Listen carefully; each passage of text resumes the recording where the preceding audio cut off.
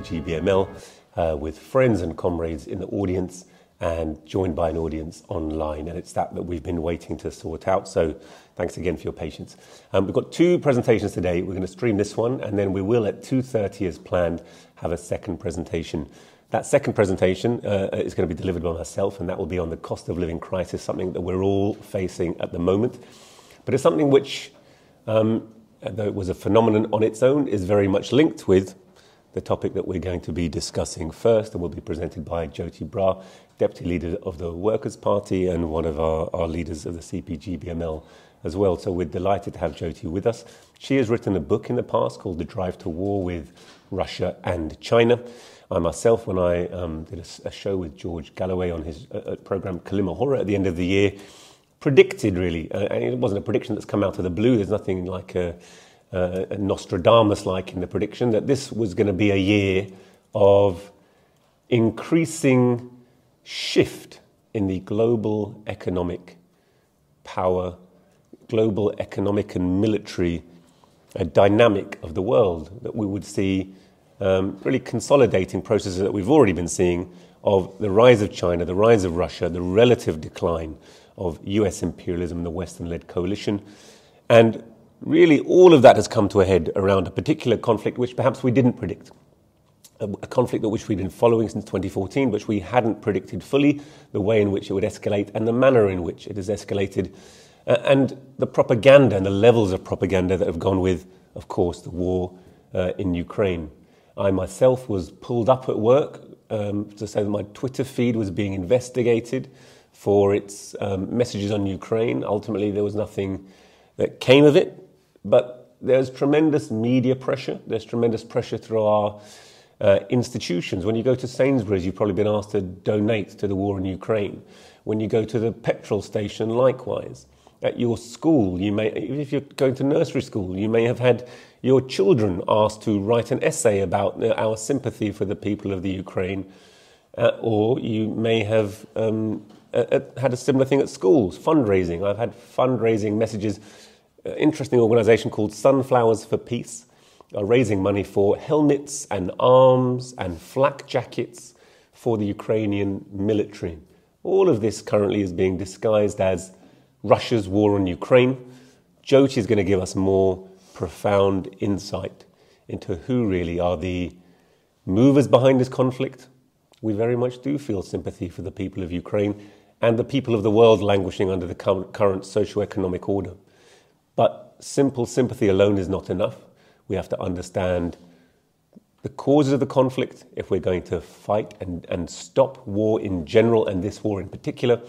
And more importantly, we need to know that the real agents of this war, as so many wars that we've seen before, the Iraq war, the Afghanistan war, the Libyan war, are in fact part of a broad campaign for a financial elite to dominate the world's resources. So Jyoti is going to give us a bit of the history, the background. She's not alone, actually, interestingly, in giving this history and background. You can even find impeccable spokesmen of imperialism, such as John Mearsheimer. It's worth having a look at his presentation on the Ukraine war.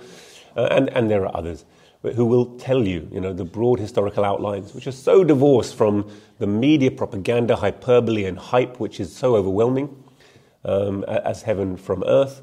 But Jyoti's going to add to that and give us also a Marxist understanding of, the causes of war in general and how that relates to our tasks as workers in Britain, fighting for better living conditions and fighting for a world that is peaceful and just. So I hope you'll say that I've said a lot.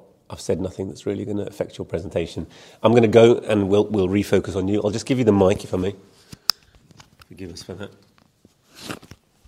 Thank you. Jyoti.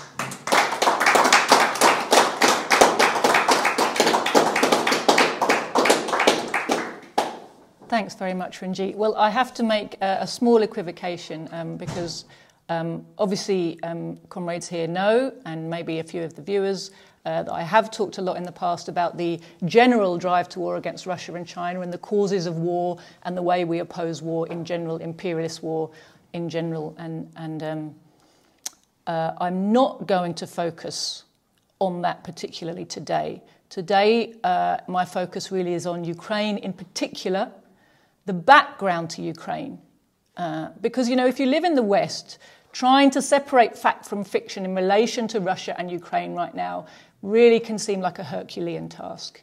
And that's because the all-important context for the situation, all the vital truths that are needed to make sense of what we're looking at, are being disappeared. They have been, for decades, disappeared by our media, but they continue to be, and at a quite unprecedented level. And it's precisely because context is the most important tool for understanding the situation in Ukraine that the disappearing of context is the chief weapon of the psychological operation that's being perpetrated against their own people by the Western imperialist states. And to some extent, this cycle operation is being successful. To the extent that it's successful, the imperialists are storing up serious trouble for themselves. Because a day is going to come, and I don't think it's that far distant, because the Russians are busy collecting evidence of all the crimes that the Western stooges have been committing in Ukraine. And there are going to be trials, and the trials' evidence will be made public. And there's going to come a point where this information starts to filter through to the people, the workers in the West. Even some of the chattering classes in the West will start to be exposed to this information. And I think the anger we're going to see amongst British people, people in the West in general, when they realise the extent to which they've been manipulated and barefacedly lied to again, is going to be quite extreme. And especially when you wrap it up with the mounting and really quite extraordinary cost of living crisis with which workers in the West are being faced and being asked to accept being made worse by this imperialist aggression in Ukraine. And I make no bones about calling it an imperialist aggression, not a Russian aggression, and we'll come to that later.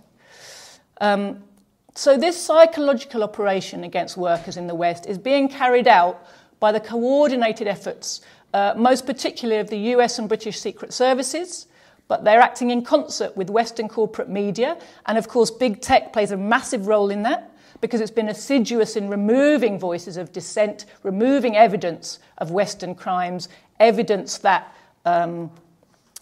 goes against their narrative and exposes their own hyperbole. Western politicians, Western academia, the Western commentariat in general, they're all singing a remarkably well-rehearsed chorus about Russian aggression, Russian imperialism, Russian barbarity, and of course, the kind of apparently unknowable and unsurpassable evil and brutality of Russia's dictatorial president, Vladimir Putin. And again, I'll come back to that a bit later. So I just want to do a little rundown of the most important context that has been disappeared from our media before I get into some of the detail. So we've got the context of NATO's ceaseless drive to war against Russia, not just in the last 10 years or 20 years, but for 75 years. Its rapid expansion up to Russia's borders since 1991, and Ukraine's vital role in imperialist war plans ever since, actually for 100 years, and certainly since World War II. So all that context is not there. So the context of an entire century of imperialist meddling in Ukraine has disappeared from all the discussions about what's going on. The context of Western sponsorship of Nazis against the Soviet Union before, during and after World War II, and then against the Russian Federation after the fall of communism, disappeared. The context of not one but two Westback coups in the post-Soviet era to remove governments that wanted merely to maintain friendly relations and economic cooperation with Russia. The context of the recolonization, and that's what we have to call it, what's happened in Eastern Europe, of a formerly socialist state, the corporate looting of Ukraine's economy, and of course what goes hand in hand with that, the immiseration of Ukraine's people. The context that both the imperialist coup regimes, imperialist-backed, 2004 and 2014, were committed to facilitating Western plunder of the country and were trying to cover this crime and its consequences in the eyes of the people by presenting Russia and Russians as the eternal enemy of Ukrainian people. And the context that in order to present Russia as Ukraine's enemy, West-backed forces were being helped and funded by Western secret services to rewrite Ukraine's history, which is something the CIA has been becoming expert in ever since 1945, to rehabilitate World War II Nazi collaborators, to scapegoat Russian speakers, to ban the Russian language, and create a two-tier ethnic state. This is all a massive effort at redirecting and misdirecting the anger of Ukrainian people when they find themselves impoverished and essentially colonized in the new Europe. So, of course, the context also of 8 years of anti-fascist war that's been waged by people in the eastern Donbas region of Ukraine, people who refused to accept the imposition of the coup government in 2014. And in that war, there have been 14,000 deaths, mainly on the side of the resistance forces, and these deaths have excited almost no interest or comment in the Western media. Then there's the context of a 7-year failed peace process, the Minsk Accords. Those peace accords were officially guaranteed by France and Germany. But Ukraine's fascists, armed, emboldened by the US, by Britain, by NATO, made it clear they would not allow the Minsk to be implemented. And nobody said or did anything about that. There's been no outcry about this injustice or this act of war in our media. There's been no discussion of it at all. The fascists have openly declared that as far as they're concerned, Minsk is just a delaying tactic. It's not to be taken seriously. There'll be no peace. Donbass must be retaken and conquered by force and crushed, essentially. The context that when Volodymyr Zelensky, who is clearly a puppet president of the West, made a small show of going to the border of the liberated areas to sort of talk peace.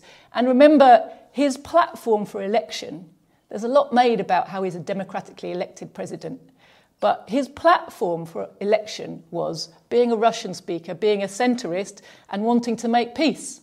And that's what Ukrainian people wanted. They want peace. They want cooperation and friendliness with Russia. They want peace in the Donbass and in Ukraine. But the Azov sent Zelensky back with a flea in his ear, made it very clear that NATO, as well as them, were not going to allow the implementation of Minsk. So the context of the complete takeover of Ukraine's economy and government by Western corporations and by spy agencies of the West. I mean, you only have to look at the multiple visits of then Vice President Joe Biden to Ukraine after the 2014 coup, where he was mainly seen to be coming to discuss the running of Ukraine's oil business, the numerous revelations about his son Hunter Biden and all the financial dealings of just one American family, to see that's just the tip of the iceberg of the Western economic looting of the country. And that all of this looting and taking over of the state institutions has left the country at the mercy of outside forces and has left Russia with no one to talk to about matters of mutual concern, whether that be the trading and economy links or whether that be military concerns. The context of the West trying to sabotage the trading of Russian oil and the ability of Russian oil and gas to pass through Ukrainian territory. And that campaign of sabotage has been ongoing since 2004. The context of the USA using Ukrainian territory for a biological weapons development program, which they tried to deny and then they tried to downplay, but is very clear was a serious threat. There are some, I think, 30 sites run by US military and the US military contractors in Ukraine, clearly a military biological weapons program on Ukrainian soil. outside of Ukrainian or US or anybody else's laws. The context of the Zelensky regime's repeated assertions that Ukraine planned to join NATO, and let's not forget that NATO basically exists to make war against Russia. That's what it's for. And was aiming also to develop its own nuclear weapons program. Again, could only be aimed at Russian cities, which are just a few minutes flying time from Ukraine.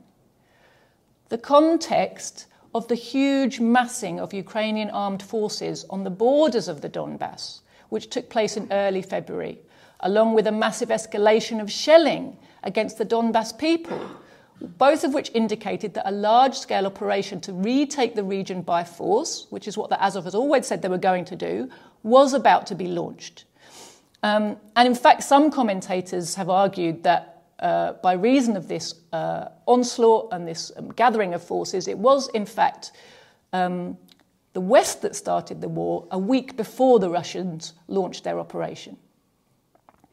The context that Ukrainian military's escalating artillery bombardment of the Donbass forced President Putin to agree to what had already been repeated requests by the Duma, the Russian state parliament, to recognize the independence of Donetsk and Lugansk, which until that point he hadn't done, because Minsk provided for a forum for discussion and a facilitation of agreement between the autonomous regions and the central government, and a facility for that situation to be settled peacefully within the context of confines of a Ukrainian state. So Putin, up until that point, had not recognised them as independent states. The Duma finally was able to push him into it because of the escalation that was going on, because it was clear there was going to be a bloodbath, and the bloodbath was very likely to spill over into Russia itself. It wasn't going to stop on the borders of Donetsk, even if they stood by and let it. And the context that on 23rd of February, the two republics then asked for military assistance from Russia, which had signed friendship and assistance treaties with them. So at that point, President Putin invoked Article 51 of the United Nations Charter, which provides for mutual military assistance within the framework of a defensive alliance. And he did that the next day. So this is the context that people don't know, aren't presented with, to make sense of what we're seeing in Ukraine.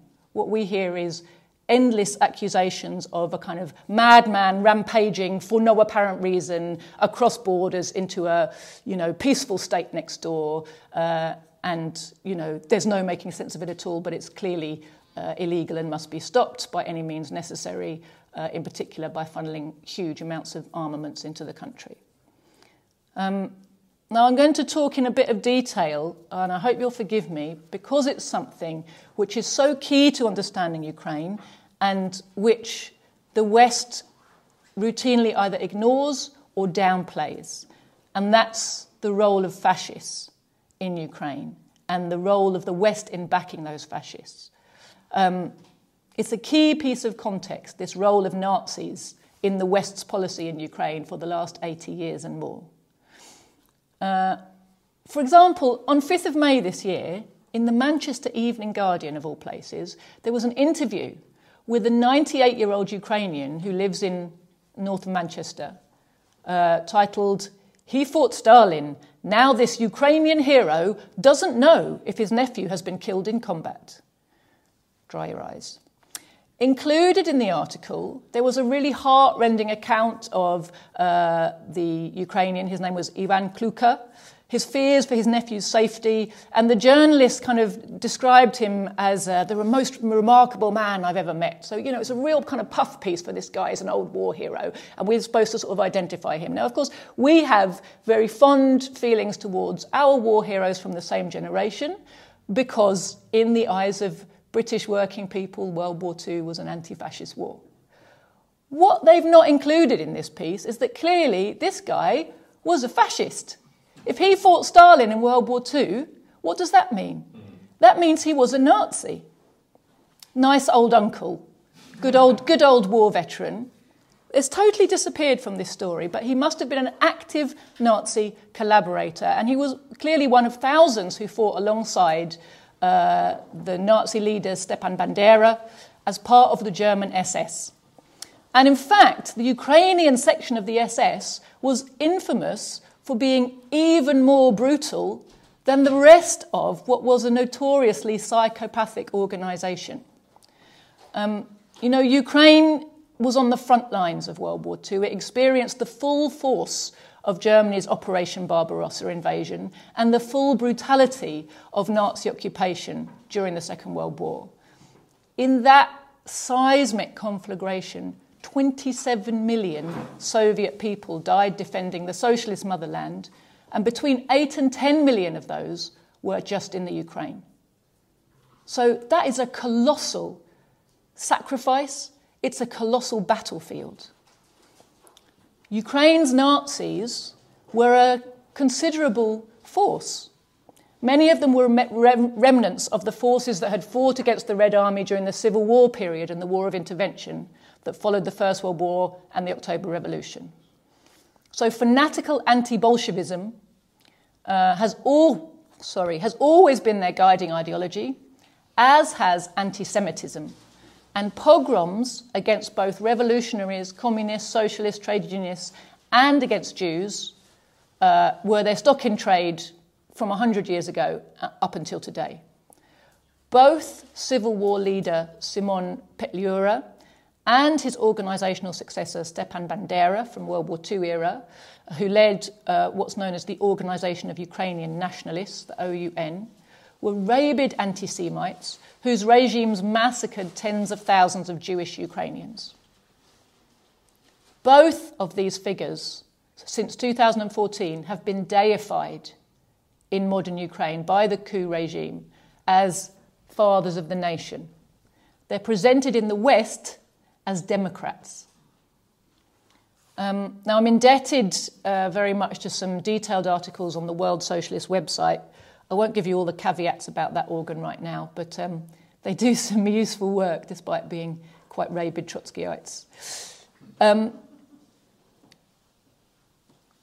So from their website, I've got some quite useful information about the background, which has been, it's well researched. They've brought it together from a number of sources, which is helpful if you're short on time. But Petliura, his brief anti-communist regime in Kiev back in 1919, was responsible, just in the short time, for the murder of 30,000 Jews.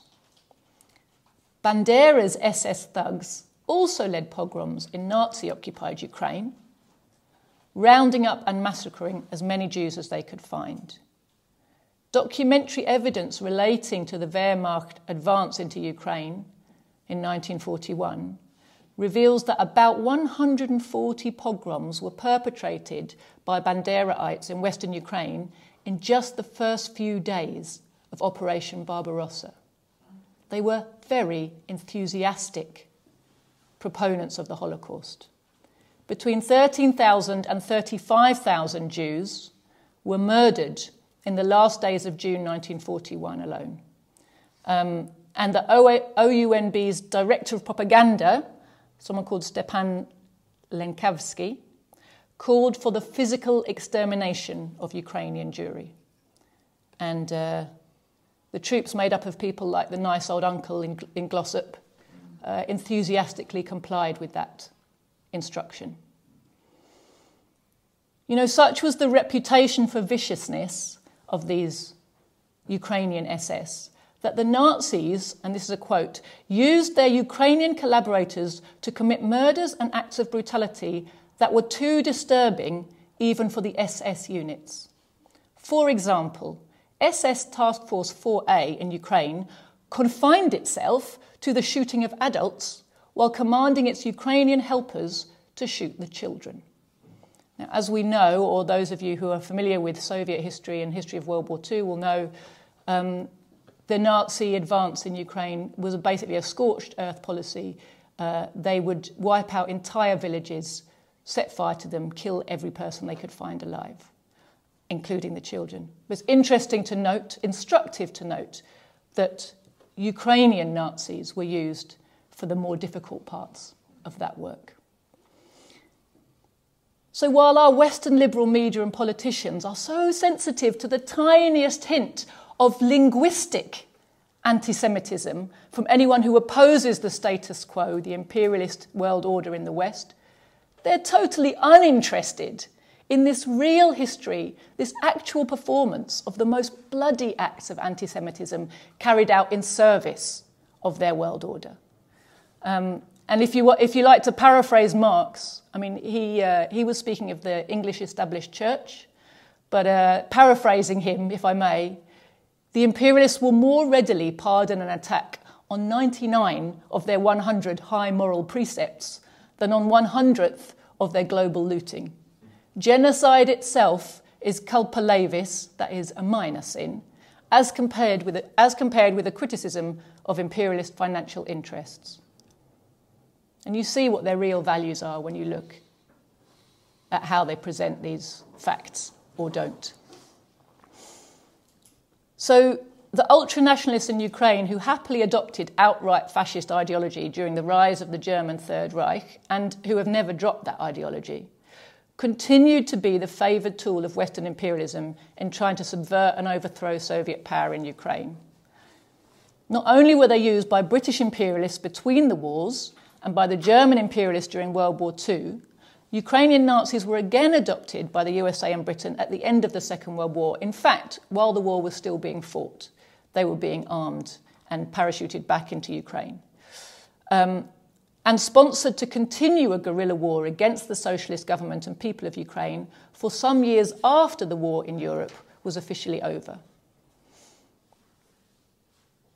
After the defeat at Stalingrad, with Hitler's armies on the retreat, Banderaite forces regrouped in something called the Ukrainian Insurgent Army, that's the UPA, in 1943, and they were armed with German weapons and inspired by a Nazi ideology of creating a pure, ethnically pure Ukrainian state. That UPA in 43 and 44 organised massacres that claimed the lives of 90,000 Poles and many thousands of Jews, not officially counted.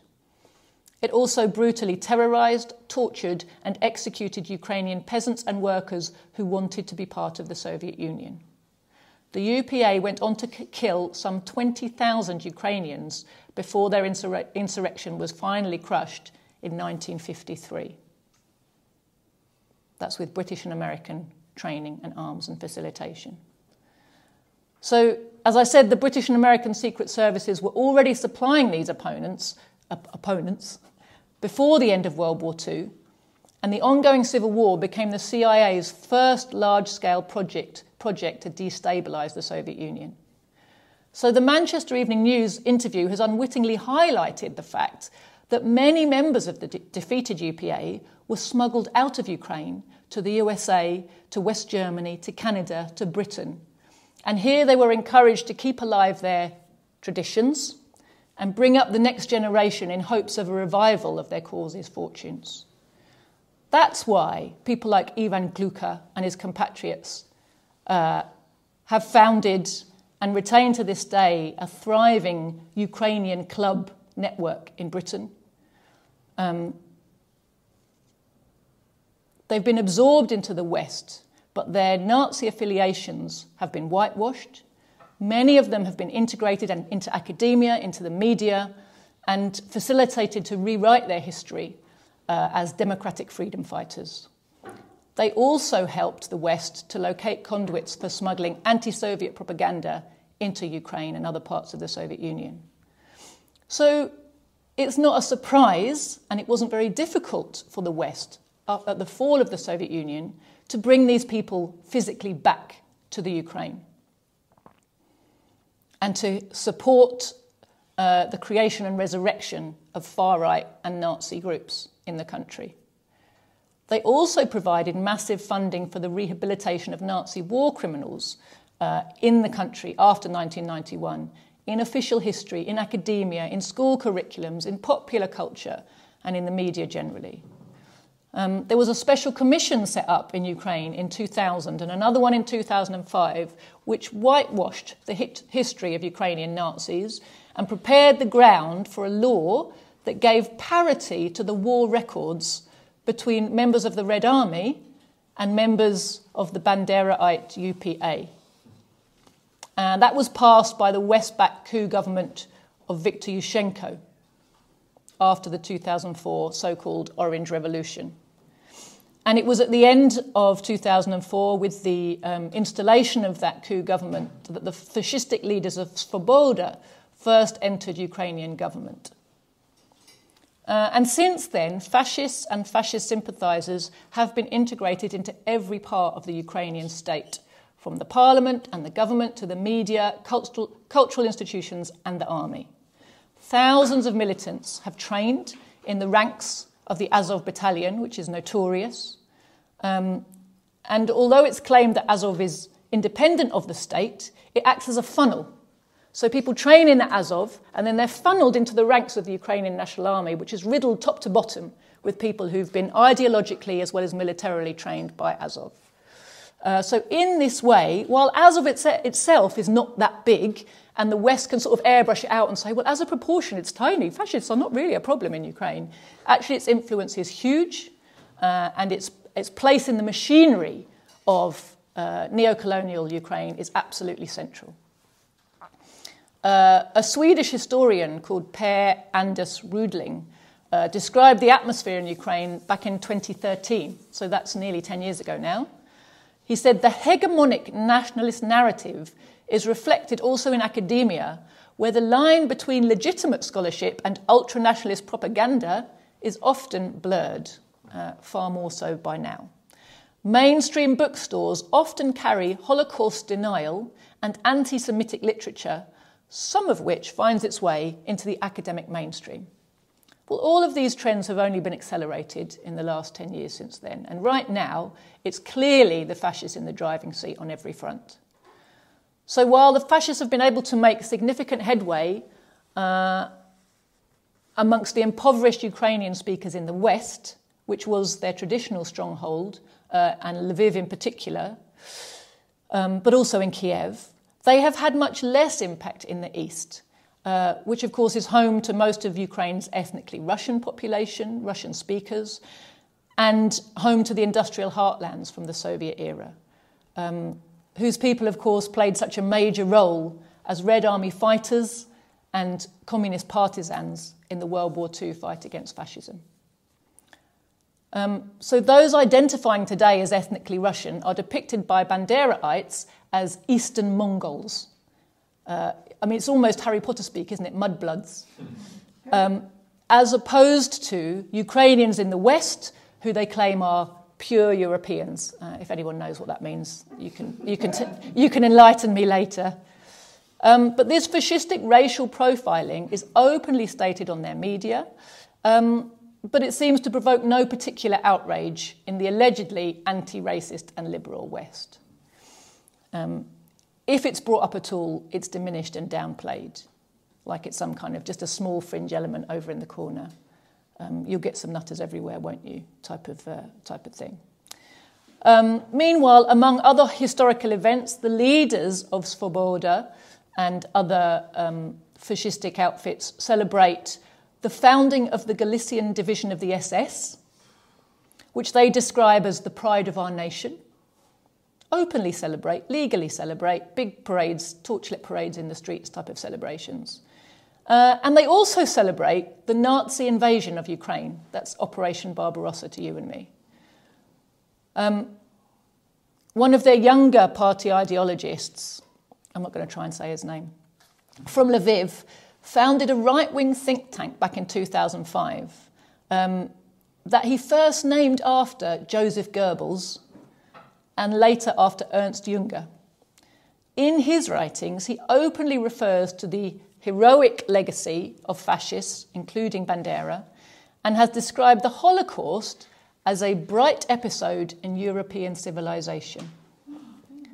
So these are the people that our money goes to fund and our media gives propaganda support to and cover for. Then we come to the Euromaidan in 2014. That coup, as in 2004 was organised primarily by the CIA and carried out in order to replace, again, for the second time, a government of Viktor Yanukovych, who, again, had been elected on a platform of retaining friendly economic and political relations with both East and West. That's what Ukraine's people had wanted and voted for consistently when they got the chance. His government refused at the last minute to sign what was quite a humiliating and punitive trade deal and loan agreement with the European Union and the IMF. And for this declaration of independence, he was forced from office and into exile at the point of a gun. Ukraine's parliament was sacked. The violent protesters occupied Ukraine's street, led by the fascist elements. West-trained snipers shot policemen and passers-by, and riotous thugs were given the Western PR treatment and also cookies. Everyone remember that? When Victoria Nuland was going around the Maidan, dishing out cookies to the thugs who were camped out there. So Western media and politicians branded them as pro-democracy protesters, and we had even the Trotskyites over here prettifying them as people's councils and diminishing the role that the fascists were playing in their ranks. And the result of all that was the installation of a government of kleptocratic stooges to facilitate the West's total takeover of Ukraine's economy and subordinate it completely to their economic, political and military interests. So in the wake of that coup, several things happened. In Crimea, where not only was there a large anti-fascist population, but there was a Russian military base, which meant that the Azov thugs could not run rampant in the streets, the people decided to hold a referendum. And because of the presence of Russian troops, they were able to do so in peace. And in that referendum, they voted overwhelmingly, hugely overwhelmingly, to return to Russia. And there was nothing that the Ukrainian junta or the fascist thugs could do about it.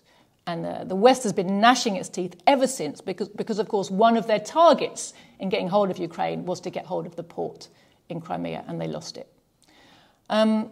Similarly, in the East, there was uproar because one of the first things the coup government did was to pass a law banning the Russian language. It made it very clear what was going to be, the trajectory of the new government. It was not just rotten with fascists on the ground level, but it was being guided by their program on a higher level. So all over the East, the people were up in arms. And in Donetsk and Lugansk in particular, referendums were held. People in those areas voted, so those are in the Donbass eastern region, voted for autonomy within Ukraine, and in particular for the guarantee of the right to use the Russian language, which had been abolished, as I said, by the coup government. In Odessa and Mariupol, there were massacres by the fascists, which really forced the people there to capitulate to the coup. And their towns were then occupied by the Banderaite thugs who terrorised the local population and used their cities as a base from which to attack the newly formed autonomous regions. That was the beginning of what we have always recognised to be an anti-fascist, anti-coup defensive war by the people in the Donbass. It's been being waged for 8 years, but it has been disappeared from the Western media. There have been no fundraisers, no ribbons for the refugees, for the widows and the orphans. There certainly have been no demands to arm the Donbass. I don't know how many of you saw on social media recently, there was I can't call it an anti-war demonstration. It claimed to be one in London recently, where people on that demonstration were chanting, "Arm, arm, arm Ukraine." Genuinely. But we didn't see any of those calls to arm the Donbass 8 years ago or during any of the intervening period. On the Ukrainian side, the people fighting most enthusiastically have been the fascist paramilitaries, who have an ideological kind of hatred towards Russian speakers and see it as their job to kind of cleanse them from Ukraine. On the other hand, thousands of conscripted Ukrainians have deserted. The war is not popular amongst ordinary working people. They'd rather leave the country or switch sides than be part of it. Many of them have switched side and joined the Donbass resistance, and they've taken their arms and equipment with them. There was a very interesting article by a Swiss military commentator called Jacques Beau recently, and his imperialist training and credentials are absolutely impeccable. So it's worthwhile, if you haven't already, reading his article and his evaluation of what's happening. I'm going to quote a very small portion of his article. He said, according to a British Home Office report, again, this is not according to me, in the March-April 2014 recall of reservists, i.e. this is when they were just starting to kick off their aggression against the East, 70% did not show up for the first session, 80% did not show up for the second, 90% did not show up for the third, 95% did not show up for the fourth. And by the autumn of 2017, 70% of conscripts were not showing up for the recall campaign. This is not counting suicides and desertions, often over to the autonomists. So that's people show up for the recall, then they get deployed and they either commit suicide or switch sides, which reached up to 30% of the workforce in the Donbass area. Young Ukrainians refused to go and fight in the Donbass and preferred emigration, which also explains, at least partially, the demographic deficit of the country. Of course, the other reason is just the general economic immiseration of the people, which we've seen all over Eastern Europe as it's been recolonized and looted. The young people become a mobile workforce and sent off to the West to try and earn money and maintain their families back home. But in Ukraine, a significant factor appears to have been the war in the East and the fact that if you stay, you're going to be conscripted into the army. And it's not popular. So as a result of all this, in 2020, according to Jacques Beau, not according to me, paramilitaries made up 40% of the Ukrainian armed forces. That's 102,000 men who had been armed, trained and financed by, guess who? The USA, Britain, Canada, France. They included in their ranks large numbers of foreign fighters. Where have we seen that before? Thugs and mercenaries from at least 19 different countries. So the integration of fascists into the Ukrainian state machine and into the armed forces has been facilitated and accelerated since the 2014 coup, while fascist paramilitaries like the Azov have been used to train not only Ukrainian Nazis, but also fascist thugs from all over Europe and North America. This is just how ISIS were used in the Middle East, and the repercussions are likely to be felt across Europe and America for decades to come. Be in no doubt. Ukraine has been used almost the way Libya was used, as a kind of free playground for the CIA to train all kinds of, brainwashed and thuggish elements that it could get hold of from all over the world and send them back again. So fascists have been backed, they've been armed, they've been trained, they've been given propaganda cover in Ukraine by the imperialist powers since well before World War II, first as a tool against the USSR and more recently as a tool against capitalist Russia. And I've talked before against why capitalist Russia is a target for the imperialists. I'm not going to go into that extensively today, but its size, its resources and its military capability make its aim of economic independence a huge threat to the imperialist West and to US hegemony in particular. And I refer you to previous talks of mine on that topic and to my little pamphlet on the drive to war if you want to know a bit more about that. But this policy has never materially changed. The imperialists still want to weaken and, if possible, balkanize and destroy Russia. They still want to loot Ukraine and use it as a tool in their war against Russia. And they continue to make full use of their Nazi allies in Ukraine for all these purposes. The Nazis we see in Ukraine today didn't pop up spontaneously of their own accord. They're not a fringe group. They didn't arrive suddenly in 2014. They've been a continuous force over and underground in the country, many in exile in the West during the Cold War, and they've owed their existence throughout to foreign backers who've helped them to stir up racial hatred and to convince a sizable section of Ukraine's population, in the West at least, that Russia and the Russian people are their enemy and that their problems will be solved if a West-aligned and pure Ukraine could be created, cleansed of the presence of polluting Russians. So Western media has, to some extent, been forced to recognise that Russia has plenty of good reasons for the special operation in Ukraine. And the longer it goes on, the more some of these arguments start to kind of make their way in around the edges. And so they've made a pretense at addressing them. But really, they address them only to downplay them and to skim over the realities. So they'll say something like, oh, yes, the Minsk peace accords were violated by both sides. And fascists are a fringe element. They're not a meaningful threat. They really try to make a lot of the fact that, Volodymyr Zelensky is Jewish and that he has Russian-speaking origins to prove that there's no anti-Russian crusade and no anti-Semitism problem in Ukraine. None of them has reported meaningfully on Zelensky's past career as an actor who played the part of a president on screen for years before he was put up as a candidate. They haven't really meaningfully talked about his backing by a pro-Western oligarch or the way his campaign promises to make peace with the anti-fascist forces of the Donbass came to nothing when Azov sent him away from the war zone with a flea in his ear.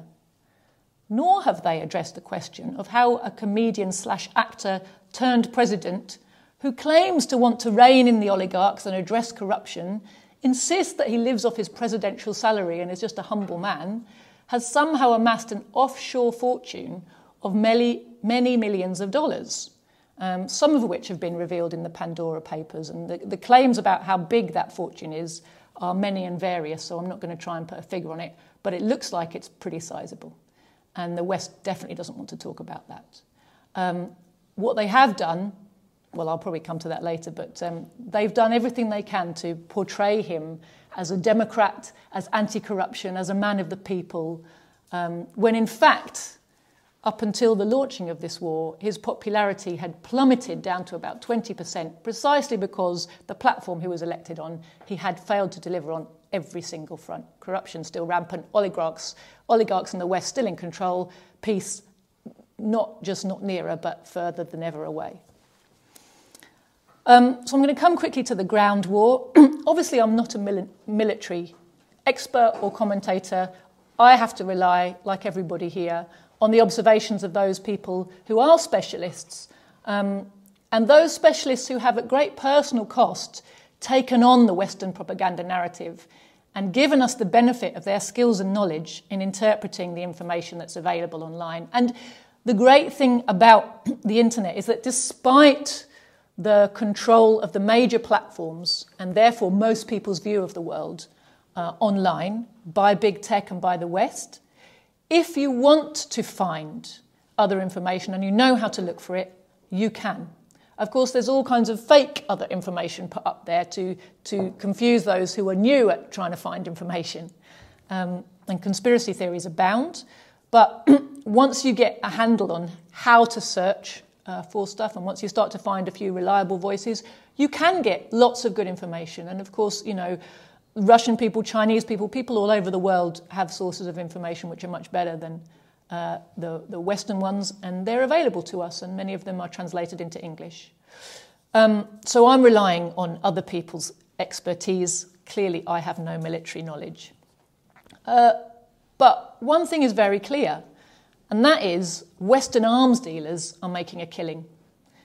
They're raking in billions in what is really one more giant taxpayer-funded subsidy by Western governments to monopoly corporations, being effected in front of our eyes with this big PR cover of saving Ukraine, even at the same time as we're being told to tighten our belts and expect massive increases to our cost of living.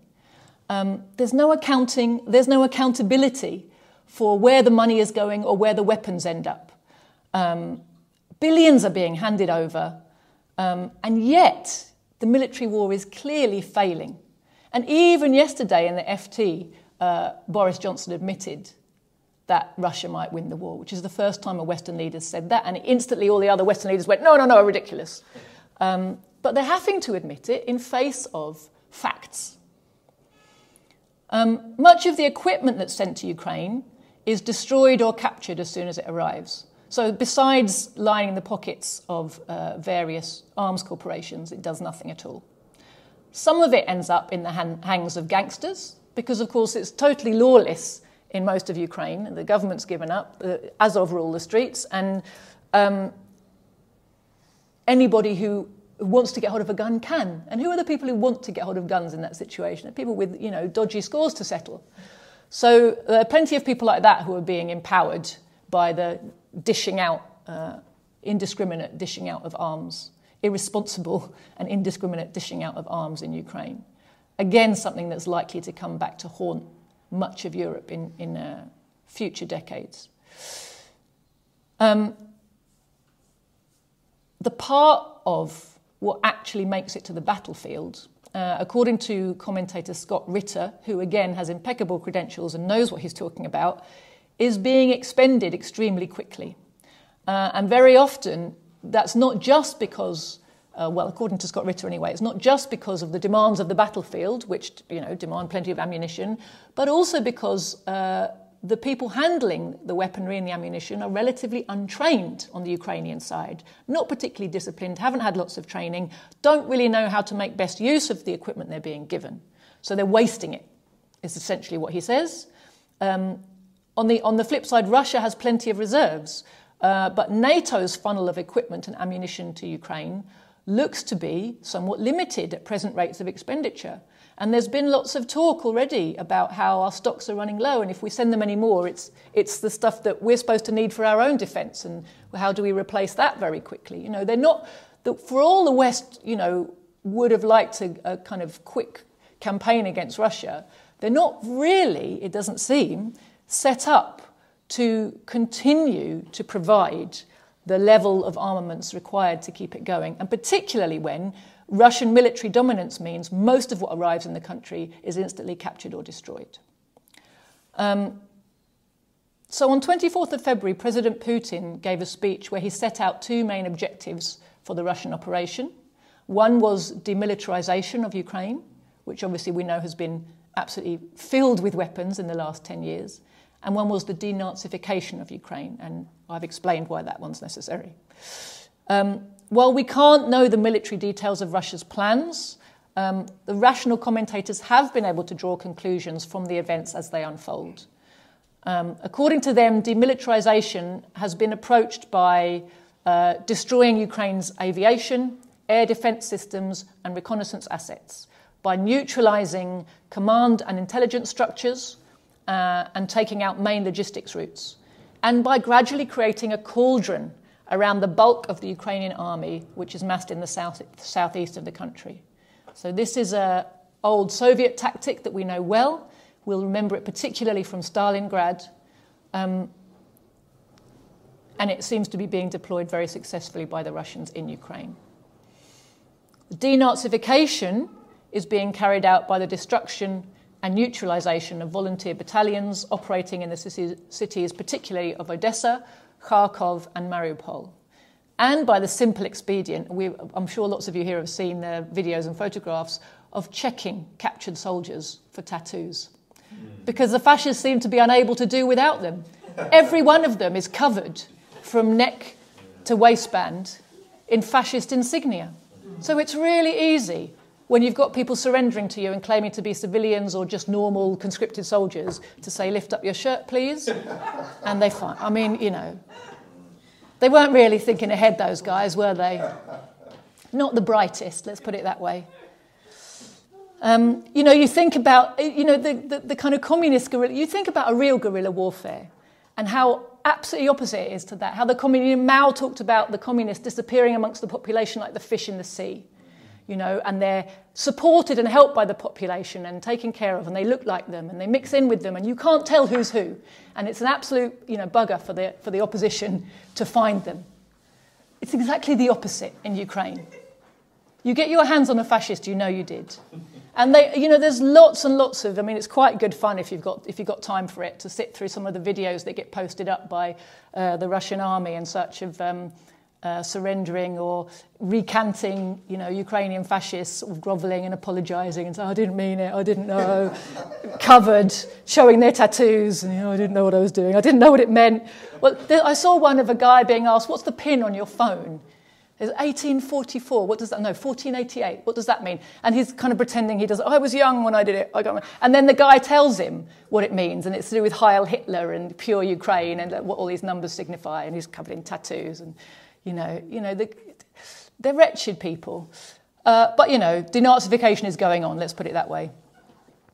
Now, rather than take Kiev and occupy the whole country, it seems, and the commentators I've been looking at believe, that the Russians are trying to force the Zelensky government to meaningful negotiation, or perhaps to prove without a shadow of a doubt in everybody's eyes that such meaningful negotiation will never take place because it will never be allowed. And certainly that latter is indicated by Zelensky's kind of posturing, by the bad faith in which he's clearly gone into every negotiation so far, and also by the assassination, open and again unremarked in the Western media, of negotiators who were on the Ukrainian side but thought to be a bit too friendly towards Russia, a bit too open to the idea of a compromise.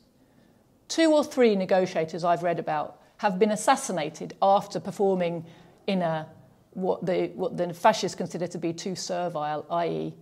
negotiating way in negotiations. So whether it's that they hope to get Zelensky to talk meaningfully, or whether it's that they hope to be able to prove that that isn't possible, or maybe they're open to either one, clearly the Russians are not at this point trying to occupy and take the whole country. They haven't tried to take Kiev. They haven't tried to take out all the country's infrastructure. But they have very carefully isolated the military as far as possible from the population. And Jacques Baude, the Swiss commentator I talked about earlier, says the Russian forces are slowly tightening the noose around the southern cauldron, but they're no longer under time pressure in that operation. Their demilitarization goal is all but achieved, and the remaining Ukrainian forces no longer have an operational or strategic command structure. So what's not happening in Ukraine is a NATO-style blitzkrieg to destroy the country's cities and its infrastructure, to terrorize its people. Quite clearly, Russia is at pains to spare life on both sides. Ukrainian life, but also its own soldiers. They're taking losses that they wouldn't take if they just conducted a NATO-style air war, but clearly they want to minimize those. They're acting methodically and carefully in accordance with that principle. And then we come to the economic war. And again, I'm not going to go very deeply into that subject, but suffice it to say that the trade war has really failed.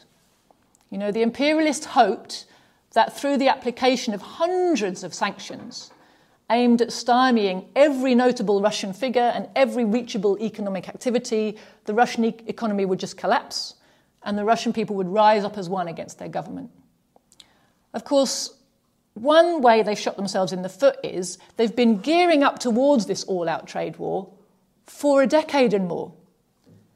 They started putting sanctions on Russia in 2014 after the Crimean referendum, which they called a Russian invasion and Russian theft and Russian this, that and the other. And, their hyperbole against Russia really kind of stems back to this date, when Russia showed beyond a shadow of a doubt that it was going to stick to its independence goals. And the Russians have had 10 years to get used to what sanctions mean, to re-diversifying some aspects of their economy, to looking to the East, to other partners, to other alternatives to the West-controlled financial system, West-controlled banking system, the West-controlled avenues of trade, etc., etc. Russian people have suffered a lot in that period. But the latest raft of sanctions, which was supposed to be the clincher and topple the economy, therefore didn't have the expected effect. In fact, you've seen the opposite. You've seen an acceleration of what was already happening slowly. So slowly, Russia was making strong economic, military, political ties with China. It already had strong links with India. Both of those allies have stood firm. The alliance with China has suddenly gone a lot stronger, moved to another level. So other markets are available to the East, and particularly because of China's creation of an alternative financial system, other mechanisms for conducting trade are available to Russia. And since the Russians announced that they would insist on ruble payment for their oil and gas, the ruble has rallied and is now stronger than it was before the operation was launched. So the people are standing firm. They haven't abandoned their government. They haven't risen up as one. In fact, the people seem more worried that the government might compromise too quickly than that the operation should have been conducted in the first place. And of course, it's not that surprising when you think that they've been watching the war in Donbass on their TVs, in their newspapers, for 8 years. Many of them will have relations with the people there, will consider it to be, a friendly country, a brother nation, as Putin said, and which under the Soviet times it was always, seen as the closest of fraternal ties linking the people in Ukraine to the people in Russia. They're all too aware of the role of the West in creating and backing the militarized Nazi menace on Ukrainian soil, and they're in no doubt that all of that is aimed ultimately at them.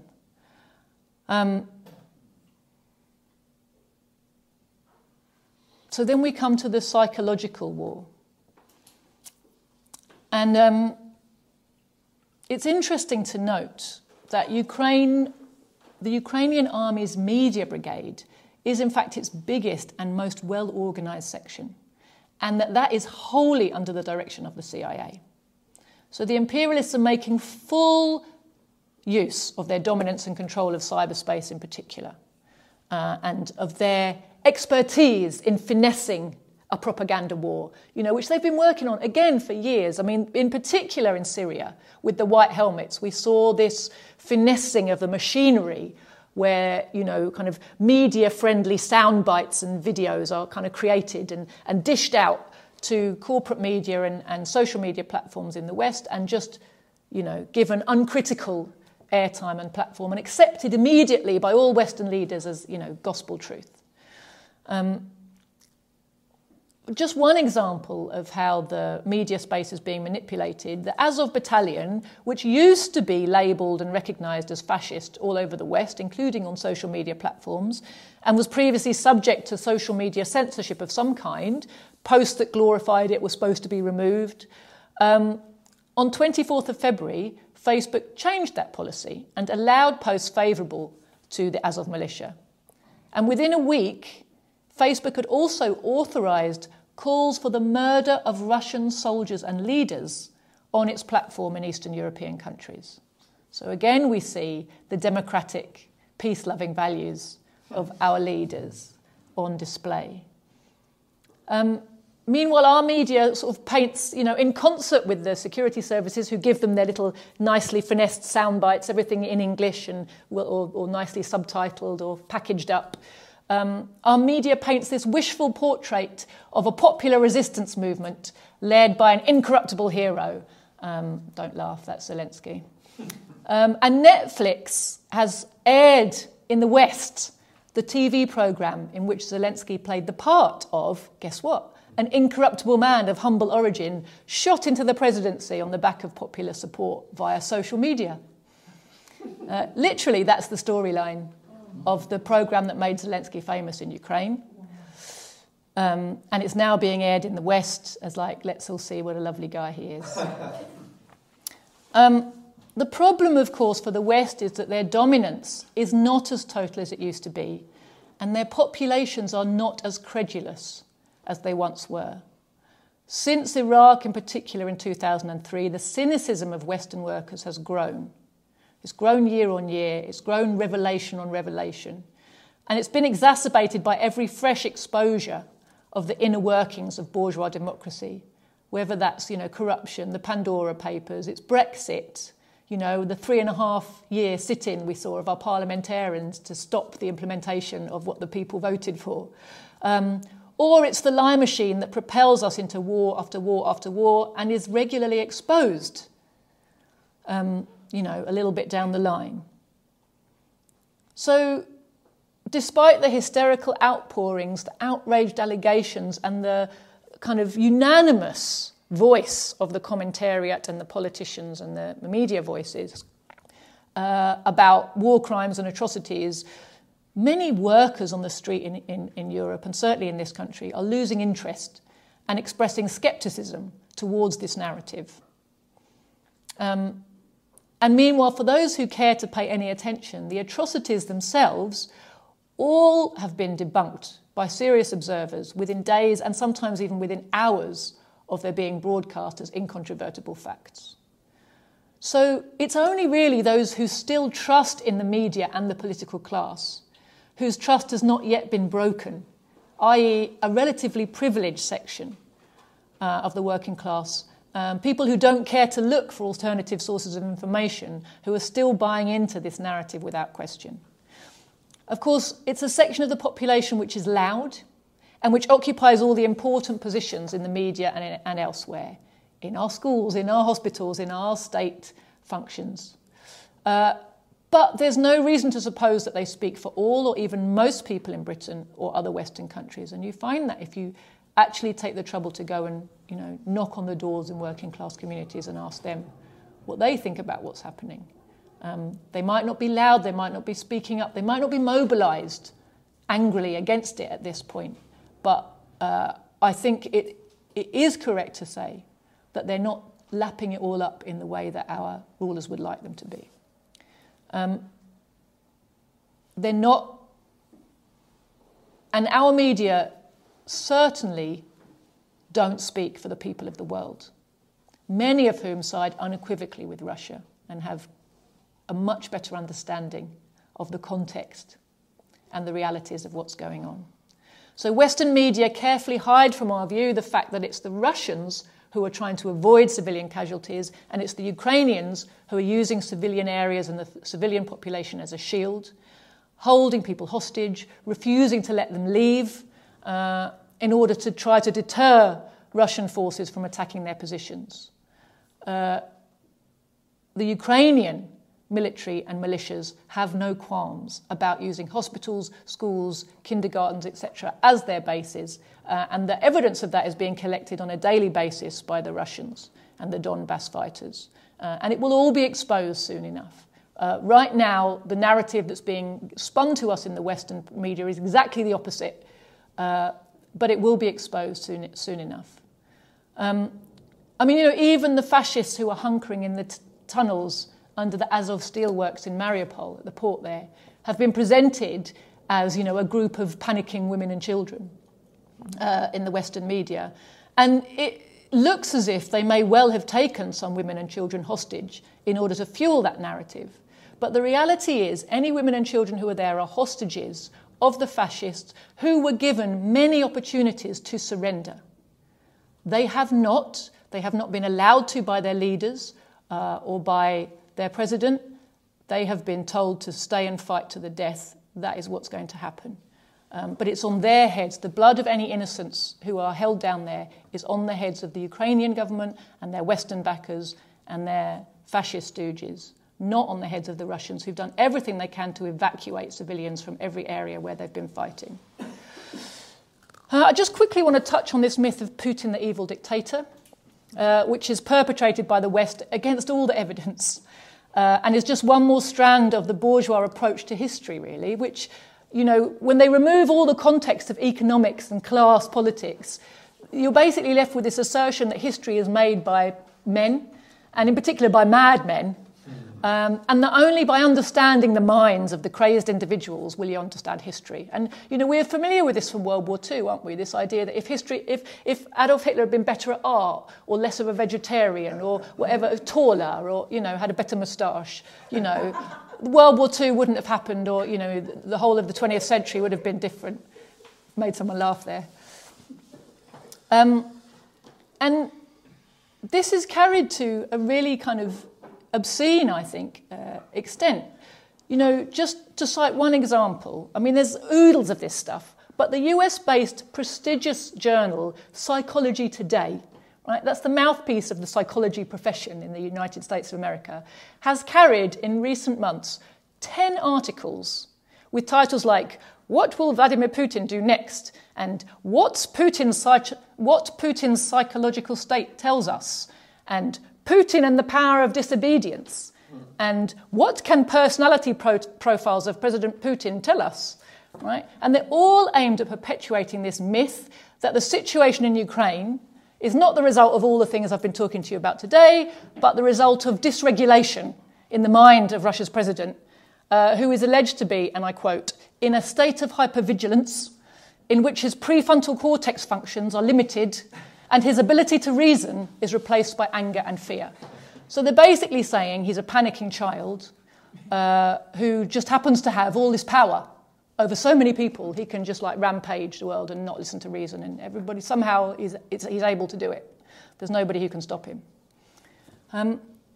It can be hard for the average person to understand why it should be that our media should tell so many barefaced lies.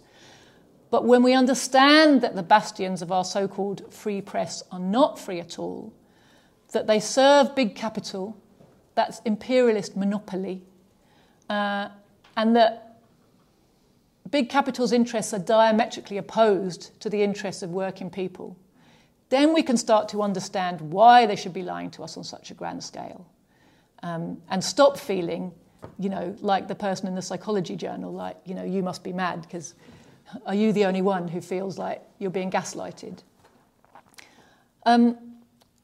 I'm aware that I've been talking for quite a long time. There's a few things I want to touch on, but I'll do it fairly briefly. There's articles on all these things on our party website if you want to look into them more. But there's some interesting twists in the narrative recently, and they show, I think, a sign really of desperation on the part of the West to try to win the psychological war, since they're losing the trade war and the military war. And even their hold on the minds of the people is not as strong as it ought to be. So one of these is accusing Russia of war crimes. Now, what's really interesting about the way they've done this is they've made it very clear, after 30 years of looking the other way and whistling and acting like they didn't know that there was such a thing as international law and that there was such a thing as an internationally recognised definition of a war crime, they've admitted they do know it, and they knew it all along. They've admitted that the basis of international law is not Tony Blair's rules-based order, but the Nuremberg tribunals and the Geneva Conventions. And that it was at Nuremberg that the precedent was set of what the ultimate crime against humanity is. It's aggressive war, and that leaders can be held accountable for such a crime. Well, they're trying to argue that this should be a charge levelled at President Putin, and trying desperately to work out where is the forum that could put him on trial. Of course, no such forum exists and is not going to exist. But the fact that they're making this argument, to me, is a sign of great weakness on their part, because having admitted the precedent, having reminded people about Nuremberg, now, I have to say, we, people like us, were trying to remind British working people and the trade union movement and the media establishment about Nuremberg and the principles established at Nuremberg back in 2003 and 2004 with the war in Iraq. And we were laughed out of the room. We were shut down everywhere we went at Stop the War, at trade union conferences. I took resolutions personally to BECTU, which was one of the unions of the BBC, to their national conference, arguing about the precedent of Nuremberg and how editors of newspapers, journalists, were found complicit in propagating for an illegal war and therefore were guilty of war crimes at Nuremberg and were executed for that crime. And that therefore our trade unions should be arguing a position of non-cooperation with the imperialist war propaganda as well as with the war generally. And we were laughed out of the room and we were pushed off the platform and we were not allowed to make our arguments. We went back successive year after year trying to make those arguments, and they used all sorts of manoeuvres to close us down. So it's very interesting now to see the bourgeoisie itself recognising there's such a thing as international law, which throughout the last 30 years of their illegal, aggressive warmongering, they haven't recognised. But I think it's going to come back to bite them. They're going to regret the day that they reminded people about these precedents, about these laws, because they are the ones who've been violating them. Number one, they won't find a way to put Vladimir Putin on trial. They won't convince people, I don't think, for an extended period of time that he is the one who should be on trial, although they're trying to drum up this hysteria right now. But the seeds are being sown for people to remember that there is such a thing and that our governments are guilty of perpetrating it. Certainly it's making the job of communists and socialists much easier when we next want to go and talk to them about Nuremberg, that the FT has been talking about it. And again, in the same vein, they've been accusing Russia of imperialism, quite mainstream outfits which used to never use the word, certainly never exist, they would never admit there's such a thing as imperialism. I mean, I can remember, again, back in 1990, with the first war against Iraq, being a young, fresh-faced student, given a bunch of locales to sell on a demonstration at Christmas time or New Year 1991, as the war was kicking off. And the title said something about, an imperialist aggression against Iraq. And every Trotskyist in the place made a beeline for me to have a go. There's no such thing as imperialism and what you're talking about. Well, what's been really interesting is how over the last 30 years, because of the consistent aggressions of British imperialism, NATO imperialism, and because of our refusal to backtrack from the analysis that this is imperialist war, Stop the War and all the Trots have taken up the word imperialism, but they've denuded it of all content and made it sort of look like it just means like being a bit mean abroad. But the mainstream have consistently, refused to use the word or admit that there's such a thing. Now they are doing it. Even made that. I saw a headline that was on Sky News website talking about Russian imperialism as it goes into the second stage of their operation. Again, I think, in the words of Chairman Mao, they're lifting up a rock to drop it on their own feet. They're admitting there's such a thing. It makes it much easier for people like us to go and talk to people and explain what imperialism really is. Because the word is no longer a taboo, no longer the kind of preserve of people who are presented as being sort of beyond the pale and out on the fringe. It's right back into the mainstream. They're trying to use it as a weapon against Russia. It's not going to work. If people want, I can give you a quick rundown of what it means to be an imperialist country. You want that? Just quickly. So imperialism is not a kind of mean foreign policy. Imperialism is a world economic system of monopoly capitalism. And it was very scientifically investigated and explained by Lenin more than 100 years ago. And everybody who wants to understand that should read Lenin's book. It's easy to read. It's a gripping read. It makes sense of the world like nothing else will. And you will never see the world around you again once you've read it. And it could have been written yesterday. It might be 100 years old, but when you read it, you recognise the world he's talking about. So anyone who tries to tell you Marxism was written by a bunch of dead white guys and therefore kind of no longer relevant to today's modern world is talking absolute nonsense. And they're trying to keep you away from the knowledge that you need to take humanity forwards. So Lenin had 5 criteria for a country to be considered imperialist, which again, let me remind you, means monopoly capitalist. And they are the concentration of production and capital has developed to such a high stage that it has created monopolies which play the decisive role in economic life. Now, when we look around us, we see monopolies dominating every aspect of our lives. Russian monopolies are not amongst them.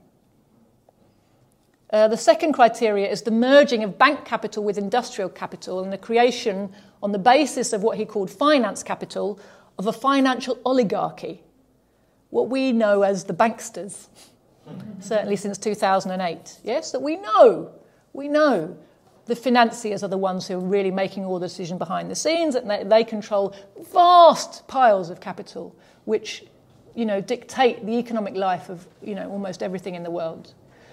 Now, when we look at Russia, we see that its richest capitalists are involved predominantly in industry, not finance. Only one of the world's top 100 banks is Russian, and that's a state-owned bank, the Sberbank.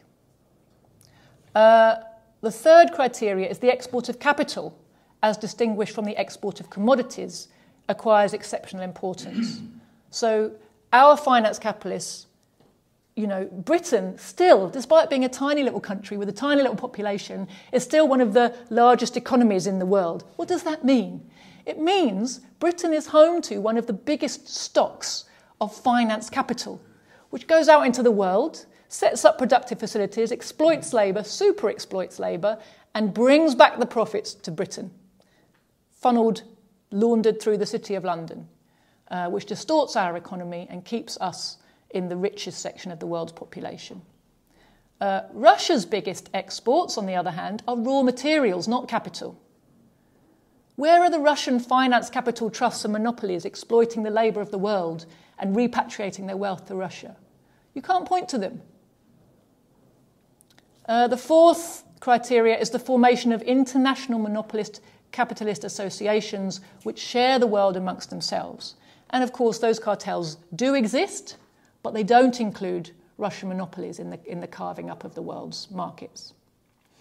And finally, the territorial division of the whole world amongst the biggest capitalist powers is completed, says Lenin. And yes, such a division has indeed taken place. Russia was not a party to that division, does not reap the spoils of imperialist domination and war. Indeed, its main crime is to come to the defence of those who are fighting off imperialist attack, like Syria, like in eastern Ukraine, and to try to keep its own territory free of imperialist domination and super-exploitation. It's not a socialist country. That doesn't make it imperialist. It's a big country. That doesn't make it imperialist. We have to be very careful about understanding. That's why I really recommend everybody to read Lenin's book and try to understand what it's telling us, because a lot of people, not only in the bourgeois media, but people who call themselves socialists and communists, but who gave up studying Marxism a long time ago, have branded the operation in Ukraine that's taking place right now as Russian aggression, Russian imperialism. They've likened the situation to World War I, in which workers have no side. They're both as bad as each other, and we should be on the side of the workers. And on that basis, offer their solidarity to Ukrainian workers in the most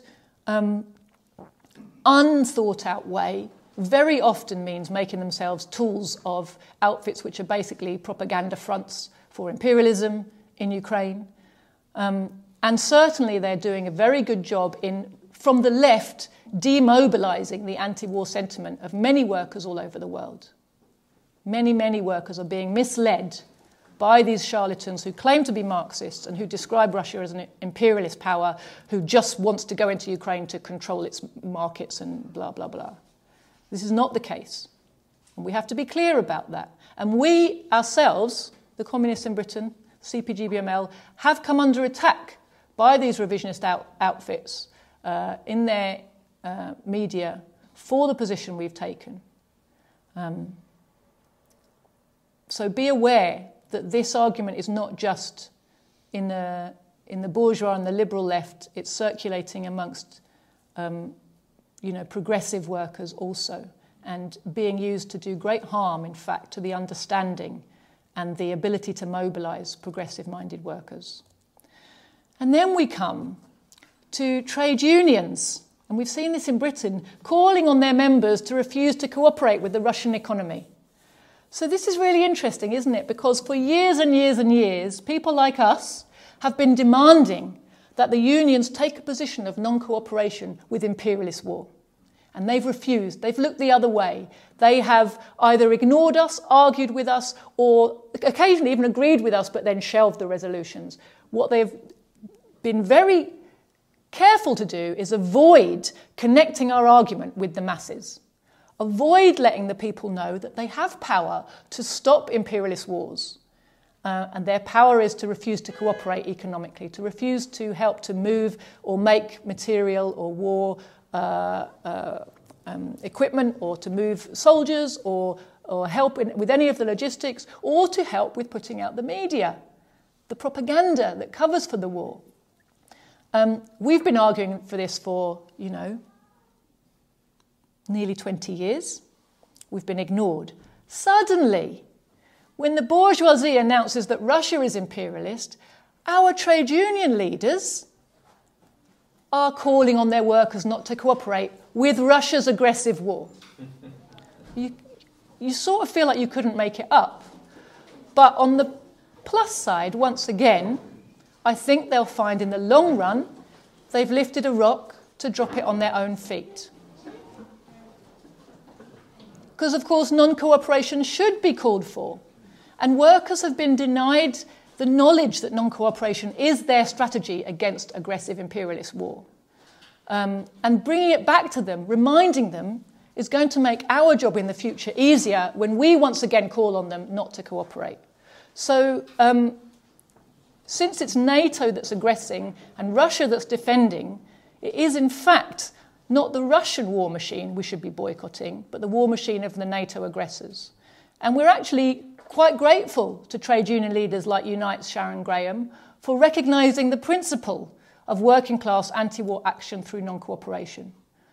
Our job is to explain to British workers that their power should be used against their own and not against Russia's ruling class in this particular conflict. And I think the anger of the people when they realise the extent to which they've been lied to, as I said earlier, when we combine it with what Ranjit's going to talk to us about later, the cost of living crisis, and the rapid impoverishment of workers in the West, is going to create quite a force, quite a ferment, and fertile ground for us to bring these very important messages to our own working class.